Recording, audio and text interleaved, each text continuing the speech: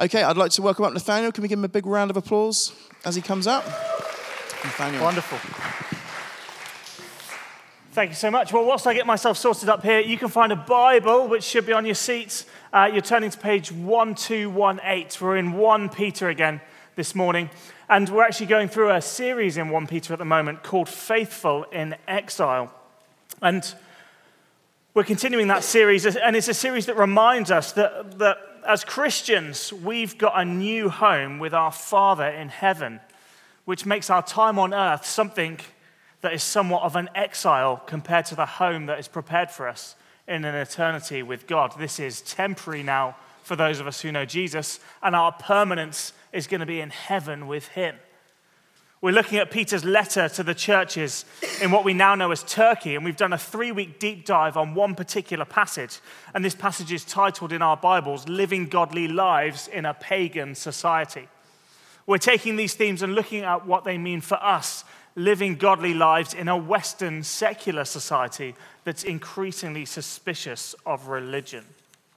This morning I'm going to be talking on the subject of citizens in exile, what it means to be a good citizen as a Christian. That being said, I want to start by asking you all a question. How many of you would openly admit to have breaking the law at some stage? Oh, there you go. Yeah, you go. Come on, we've all done it. Let's be honest. Who hasn't been late for an appointment or a meeting or dropping the kids off at school and tickled the accelerator just above the speed limit to make sure you get there on time? In fact, there was a study by BT a couple of years ago, and it said that whilst 98% of people in the UK consider themselves to be law-abiding, most of them admitted to breaking what they would deem as a harmless law. Okay, now for most people, it's things like drinking before the age of 18. A lot of people done that. Or perhaps riding bikes on the pavement if you're not wearing a helmet as well, all against the law. Or perhaps you've just dropped a little bit of litter. Maybe you haven't even meant to, but all of those things were deemed as kind of these smaller, harmless little laws. There are actually some laws in the UK that you're probably not even aware that you're breaking. Did you know, for instance, that there is a noise pollution law in the UK that says your household noise can't be above a certain decibel after 8 p.m.? So if you've ever done any midnight DIY or got the vacuum cleaner out at 8:30 because you've got people coming over, you might have broken the law. How about that one?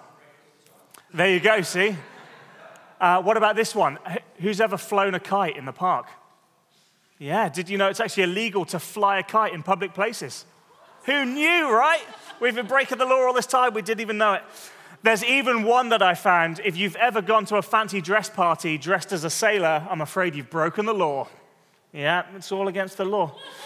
Now, as you can tell, I might have had a little bit of fun in coming up with my sermon notes this week and looking at some of these laws. And I don't know, I will trust Google only so much as to whether they're actual kind of laws that are still in existence. But thinking about what it means to be an exile or a foreigner in a land that's not home to us, I wonder if you've ever broken a law in another country without even meaning to.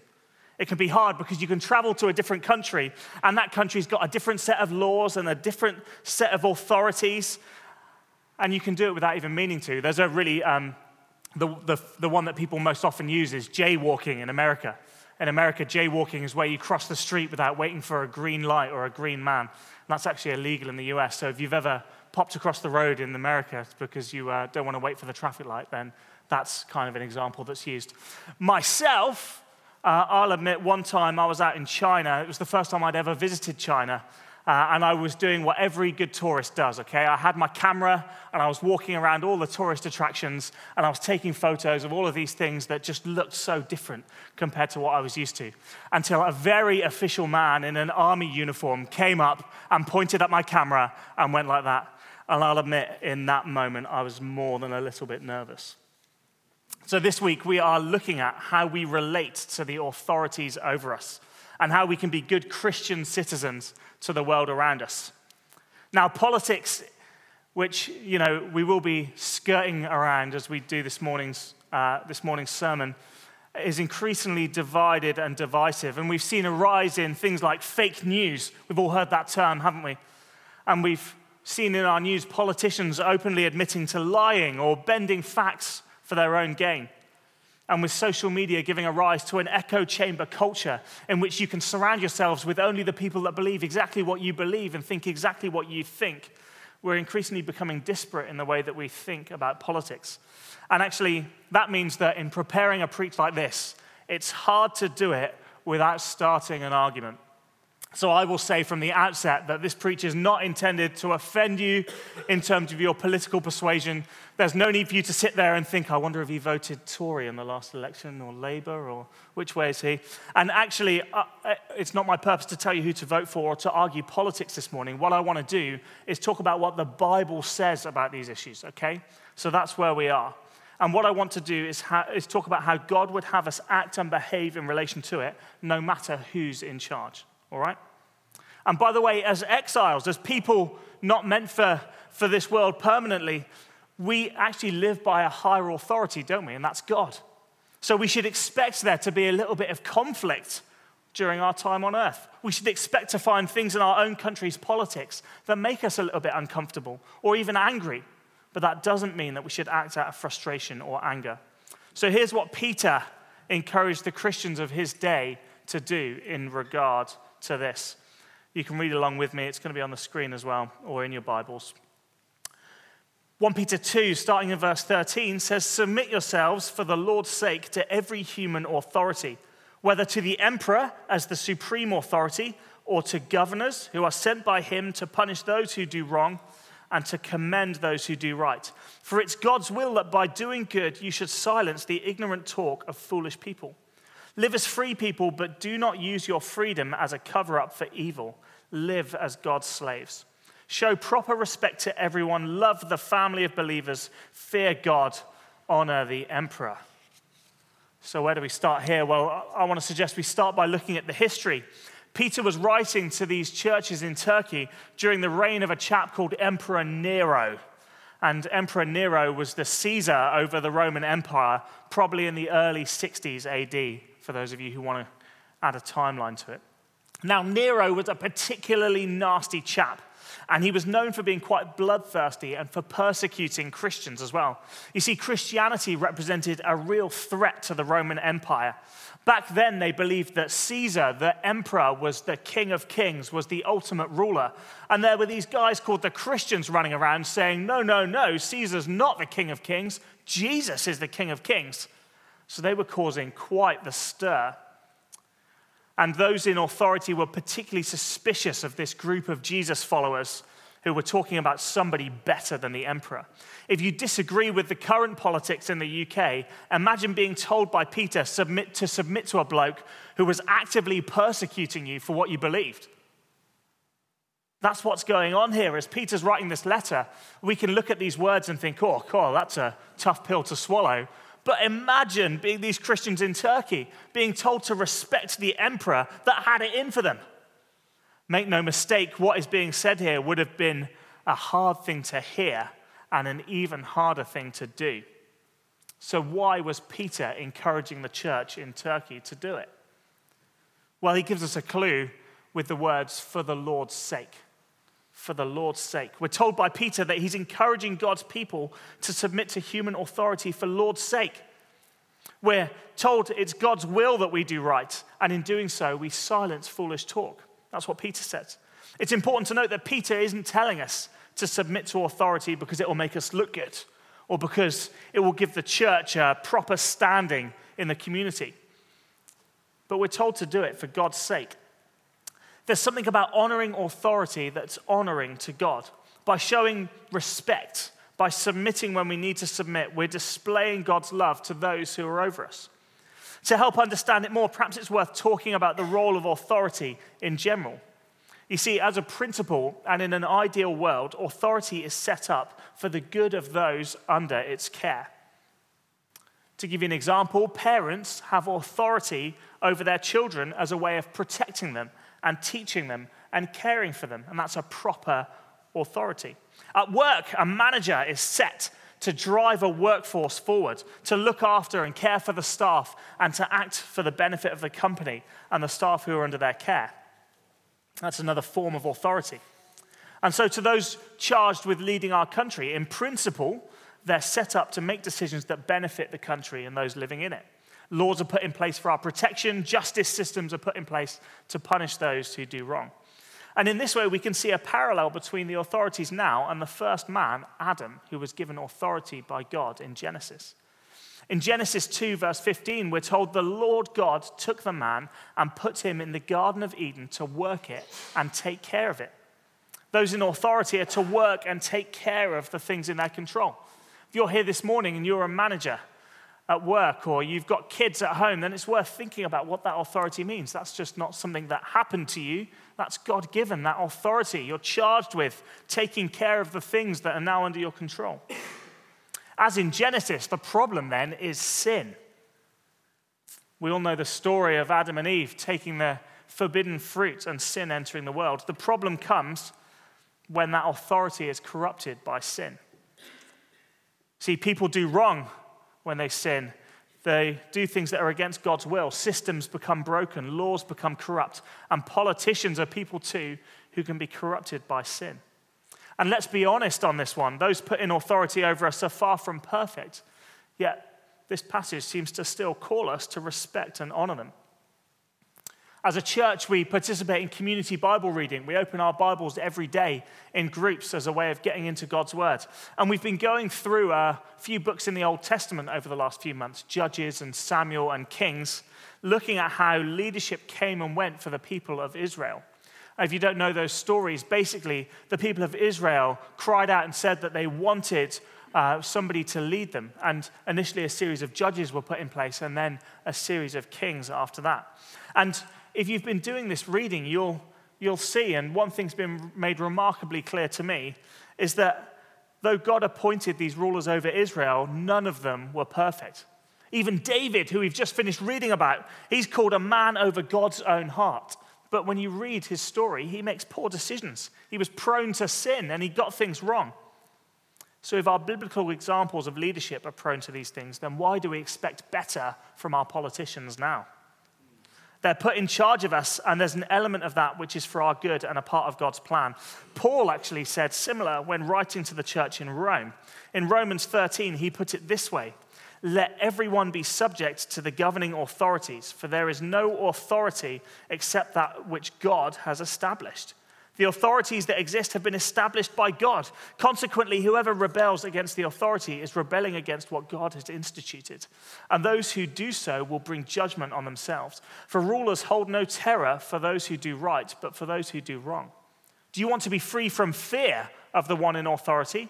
Then do what's right, and you'll be commended. For the one in authority is God's servant for your good. But if you do wrong, be afraid. For rulers do not bear the sword for no reason. They're God's servants, agents of wrath to bring punishment on the wrongdoer. Therefore, it's necessary to submit to the authorities, not only because of the possible punishment, but also as a matter of conscience. This is why you must pay your taxes, for the authorities are God's servants who give their time to governing. Give everyone what you owe them. If you owe taxes, pay taxes. If revenue, then revenue. If respect, then respect. If honor, then honor." So we've read two passages, one from Peter and one from Paul, and I think the Bible's pretty clear on this one, and we should be as well. Do we think that our political systems are outside of God's control? By no means. This is a gospel matter for Peter and for Paul here too. By respecting those who govern us, those who lead us, whether politically or within BCP or at work or our parents, we're respecting God as well. We're doing it, as Peter said, for the Lord's sake. And this should be helpful to us because when we obey the laws that are put over us, we aren't doing it for fear of being arrested or how we might look, though admittedly that might be part of it. But we as Christians can say that we're doing it for Jesus.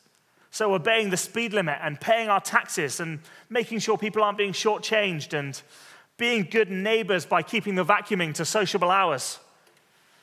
In this sense, they're all ways of honoring God and being good Christian citizens. There's something about following these laws that represents a greater obedience to God in what we're doing. When you go to America, you know now not to jaywalk.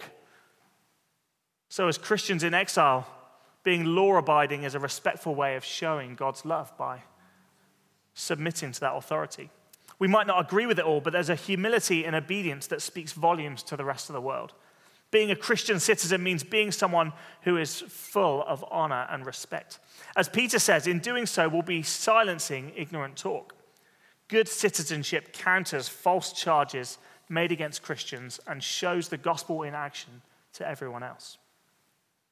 As Christians, we're not here to be troublemakers. We're not here to be the outspoken enemies of the state or walking around with a superiority complex because we can do what we want, because we've got God on our side. We're here to be God's witnesses, salt and light to the world around us. A people who are here to bless and honor and love and encourage and pray and build up and respect. And in doing so, we speak volumes to anyone else who sees us. So what do we do if we don't agree with some of those things that authorities say and do?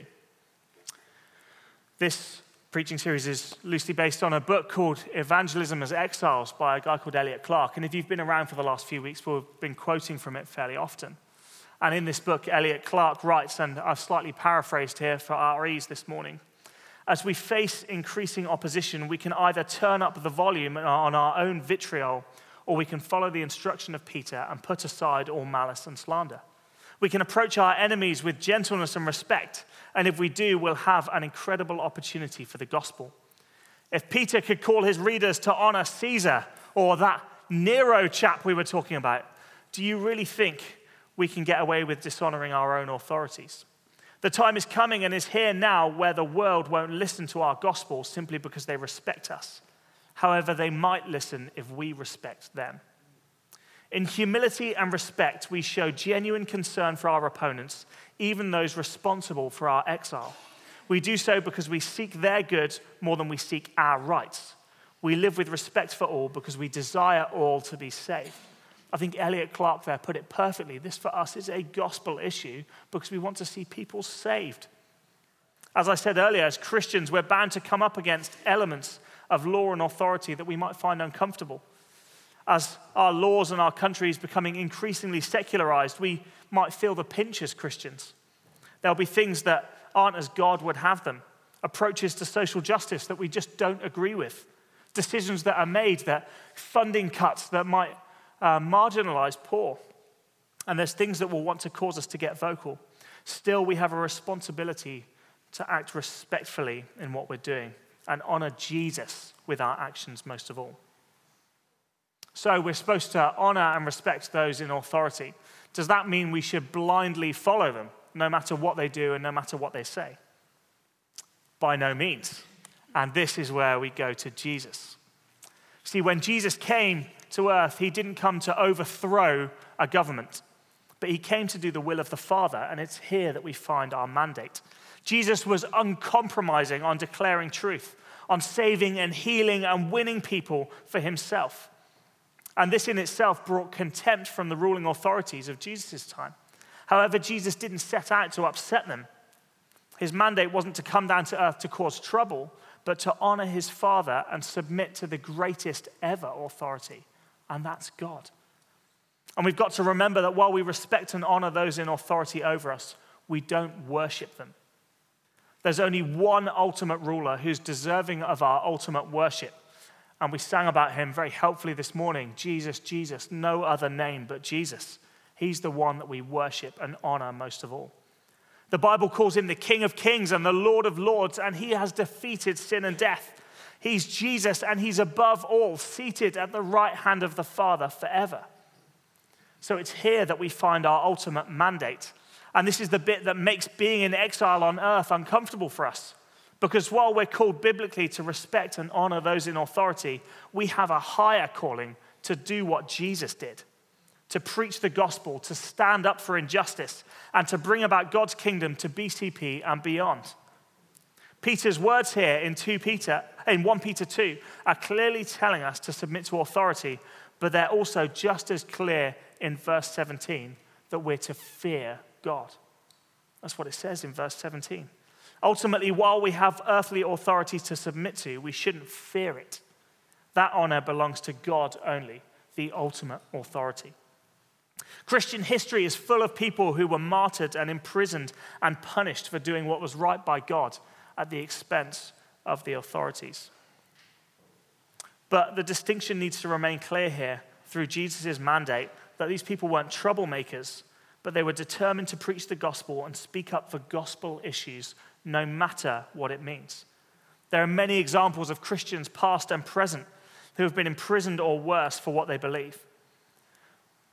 In doing what they're doing, do they lack respect by Peter's definition?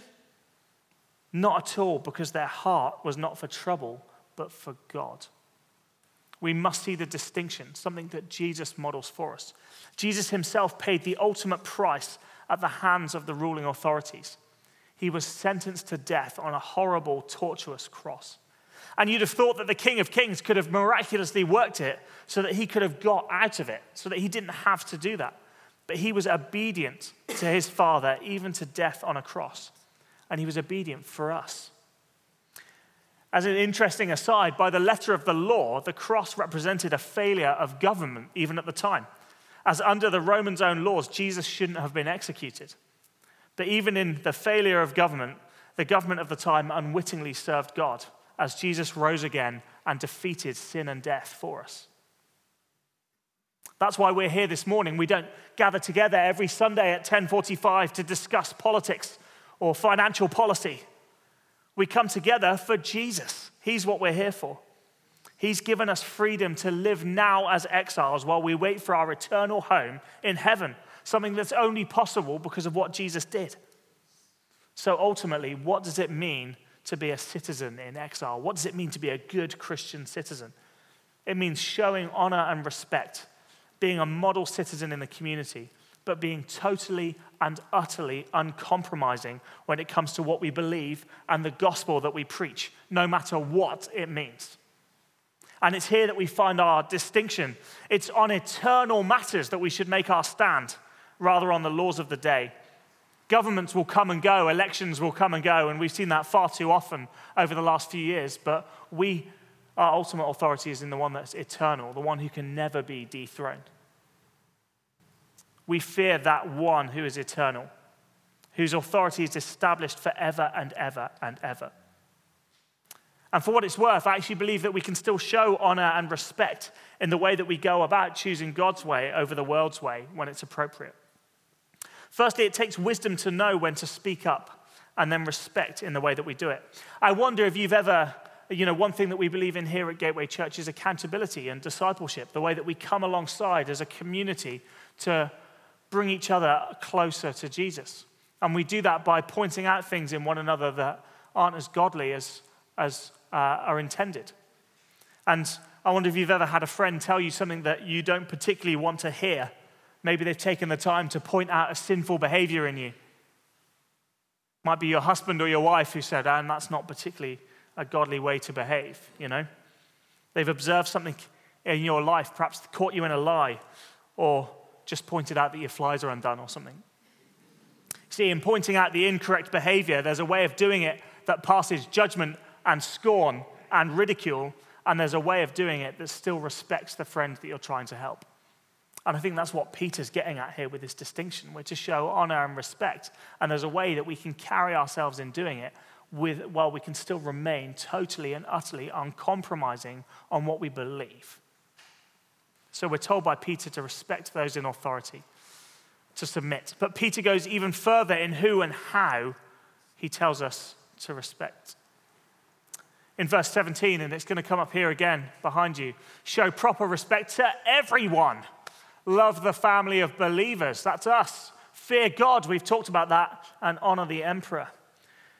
In this way, honor and respect aren't just things that we're told to do. This isn't me getting up this morning and give you a tick list of things you've got to achieve this week. Oh, as if my week wasn't busy enough. Now I've got to honor and respect everyone as well. Showing proper respect and honoring everyone. Standing together with our brothers and sisters in Christ to be a force for good in the world is something that is a characteristic of a good, godly Christian. It's not something that we have to add to our to-do list. It's something that should be in us as we're being made more like Jesus. So whether it's God or the emperor, the prime minister, the leader of the local council, your neighbor, the person you sit next to at work, the people at the school gate, or even the person you're sat next to this morning. You can give them a glance if you want. What Peter's calling out of us here is godly character. It's more than just a tick list of things to do or a polite nod to the person in the street the next time you walk past them. This is a way for us to live with a culture of honor and respect, no matter who we're in front of or who we're talking to. By living in a way that honors God, we honor each other and we honor others as well. We're to be light in the way that we live, the way that we talk, the way that we love one another, and the way that we love those who are around us. As a Christian, I wonder how often you've heard it said, there's just something different about you. I can't put my finger on it. There's something different about you. There should be. Christians, we're called to honor and respect and love where no one else will. And that's what Peter's talking about here. We're not here to be the troublemakers. We're here to be salt and light to the world. Actually, I'm proud that this is what we're becoming known for at Gateway. When guests walk in, they say, I love how friendly this church is. That's not something that we've sat down and decided, right, we need to be 10% friendlier next week, okay? We just do it because we love each other. We love being here, and we want to love the world. And in doing so, we display something of God's kingdom to other people. And that's what Peter's talking about. I actually have a few practical ways, that being said, that should help us to be more of a light in the world that we live in. The first of these is to be helpful. Being part of being a good Christian citizen is the way that we roll our sleeves up and have a positive influence in the world around us. I honestly believe as good Christians, it's not for us to be the keyboard warriors who take to social media every time something happens that we don't agree with, but it's for us to roll our sleeves up and get on with the work of fixing it and redeeming it. We're to have a positive influence on our own communities. The church should be known for supporting local causes, being a support to the poor, whether that's spiritually or emotionally or physically. I'm actually not going to say too much more on this one because I preached on it just a few weeks back. So if you weren't here or fancy a refresher, then you can just head to the Gateway Church website. I preached about it on the 6th of January, so go and have a listen. But we talked all about all of the things that we're already doing at this church to support the poor and all the things that we could be doing this year as we're faithful to what God has called us to do. So please do go and have a listen. But I honestly believe, Gateway Church, we're here to be a blessing to the community that we're called to serve and live in. Remember that mandate that was given to Adam to take care of the Garden of Eden. We're to take care of BCP. We're to be salt and light to the place that God has put us. And there are many, many ways at Gateway Church that we're already doing that. And if you want to know more about that, go and have a listen to that preach from a few weeks ago. The second way that I believe that we can be good citizens in exile here on the earth is to pray for and connect with those that are in authority over us. One way of respecting and submitting to those over us is by connecting with them and praying for them. Paul said the same thing to Timothy in 1 Timothy 2. He said this, I urge then, first of all, that petitions, prayers, intercession, and thanksgiving be made for all people, for kings and all those in authority, that we may live peaceful, quiet lives in all godliness and holiness. This is good and pleases God our Savior, who wants all people to be saved and to come to the knowledge of the truth. We should pray petitions and prayers for kings and all those in authority. That's what Paul says to Timothy. And that's a brilliant way that we can start to be a positive force on where we live whilst we're here in exile. I'm actually quite regularly in touch with my local MP. Emma always laughs when we get a letter through the door. You can always tell because it's on proper fancy paper, right? So you know when the MP's written to you because it's all embossed at the top. Very nice. But I've been writing to him regularly for a number of things. Firstly, I tend to kind of get a bit of paper out and write to him whenever there's something happening nationally that I would just like to share my opinion on. MPs, you see, have to be representative of the areas that they're serving. So as a resident in that area, sometimes I get in touch and say, hey, by the way, there's this issue coming up, and I just want to let you know that this is kind of my thought on it. And at the end of all of my letters, I always ask him how I can be praying for him. And every time he responds, he always responds in this very official paper, and then at the bottom in pen, he writes a bullet point list of things I can be praying for. And it's great. So I've been praying for him and checking back in, things that I can be praying for. And it's actually been really, really lovely to get to know him. And I've really enjoyed that process. And it might be a little bit silly to kind of get a bit of paper out and write to the MP, but at the same time, that guy knows I'm actively praying for him. Do I agree with absolutely everything he does? No.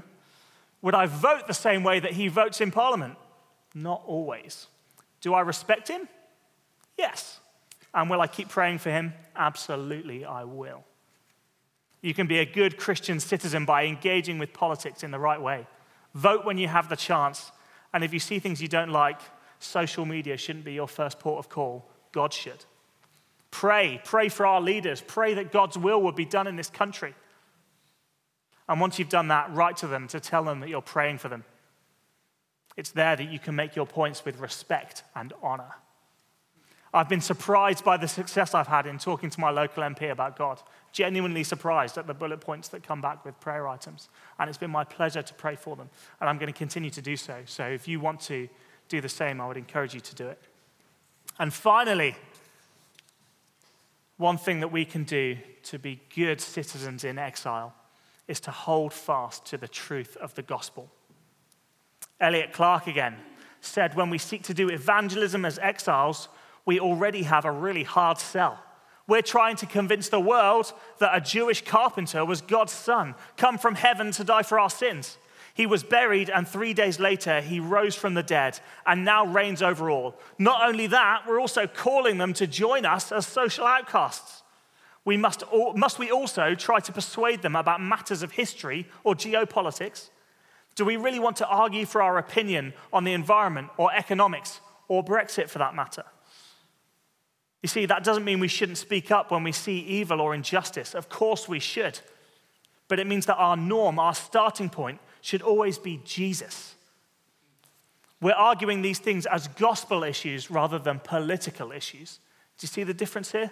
Rather than talking about the treatment of immigrants or our foreign policy as a failure of government or the failure of politicians, we can talk about how Jesus loves all and calls all of us to welcome the foreigner.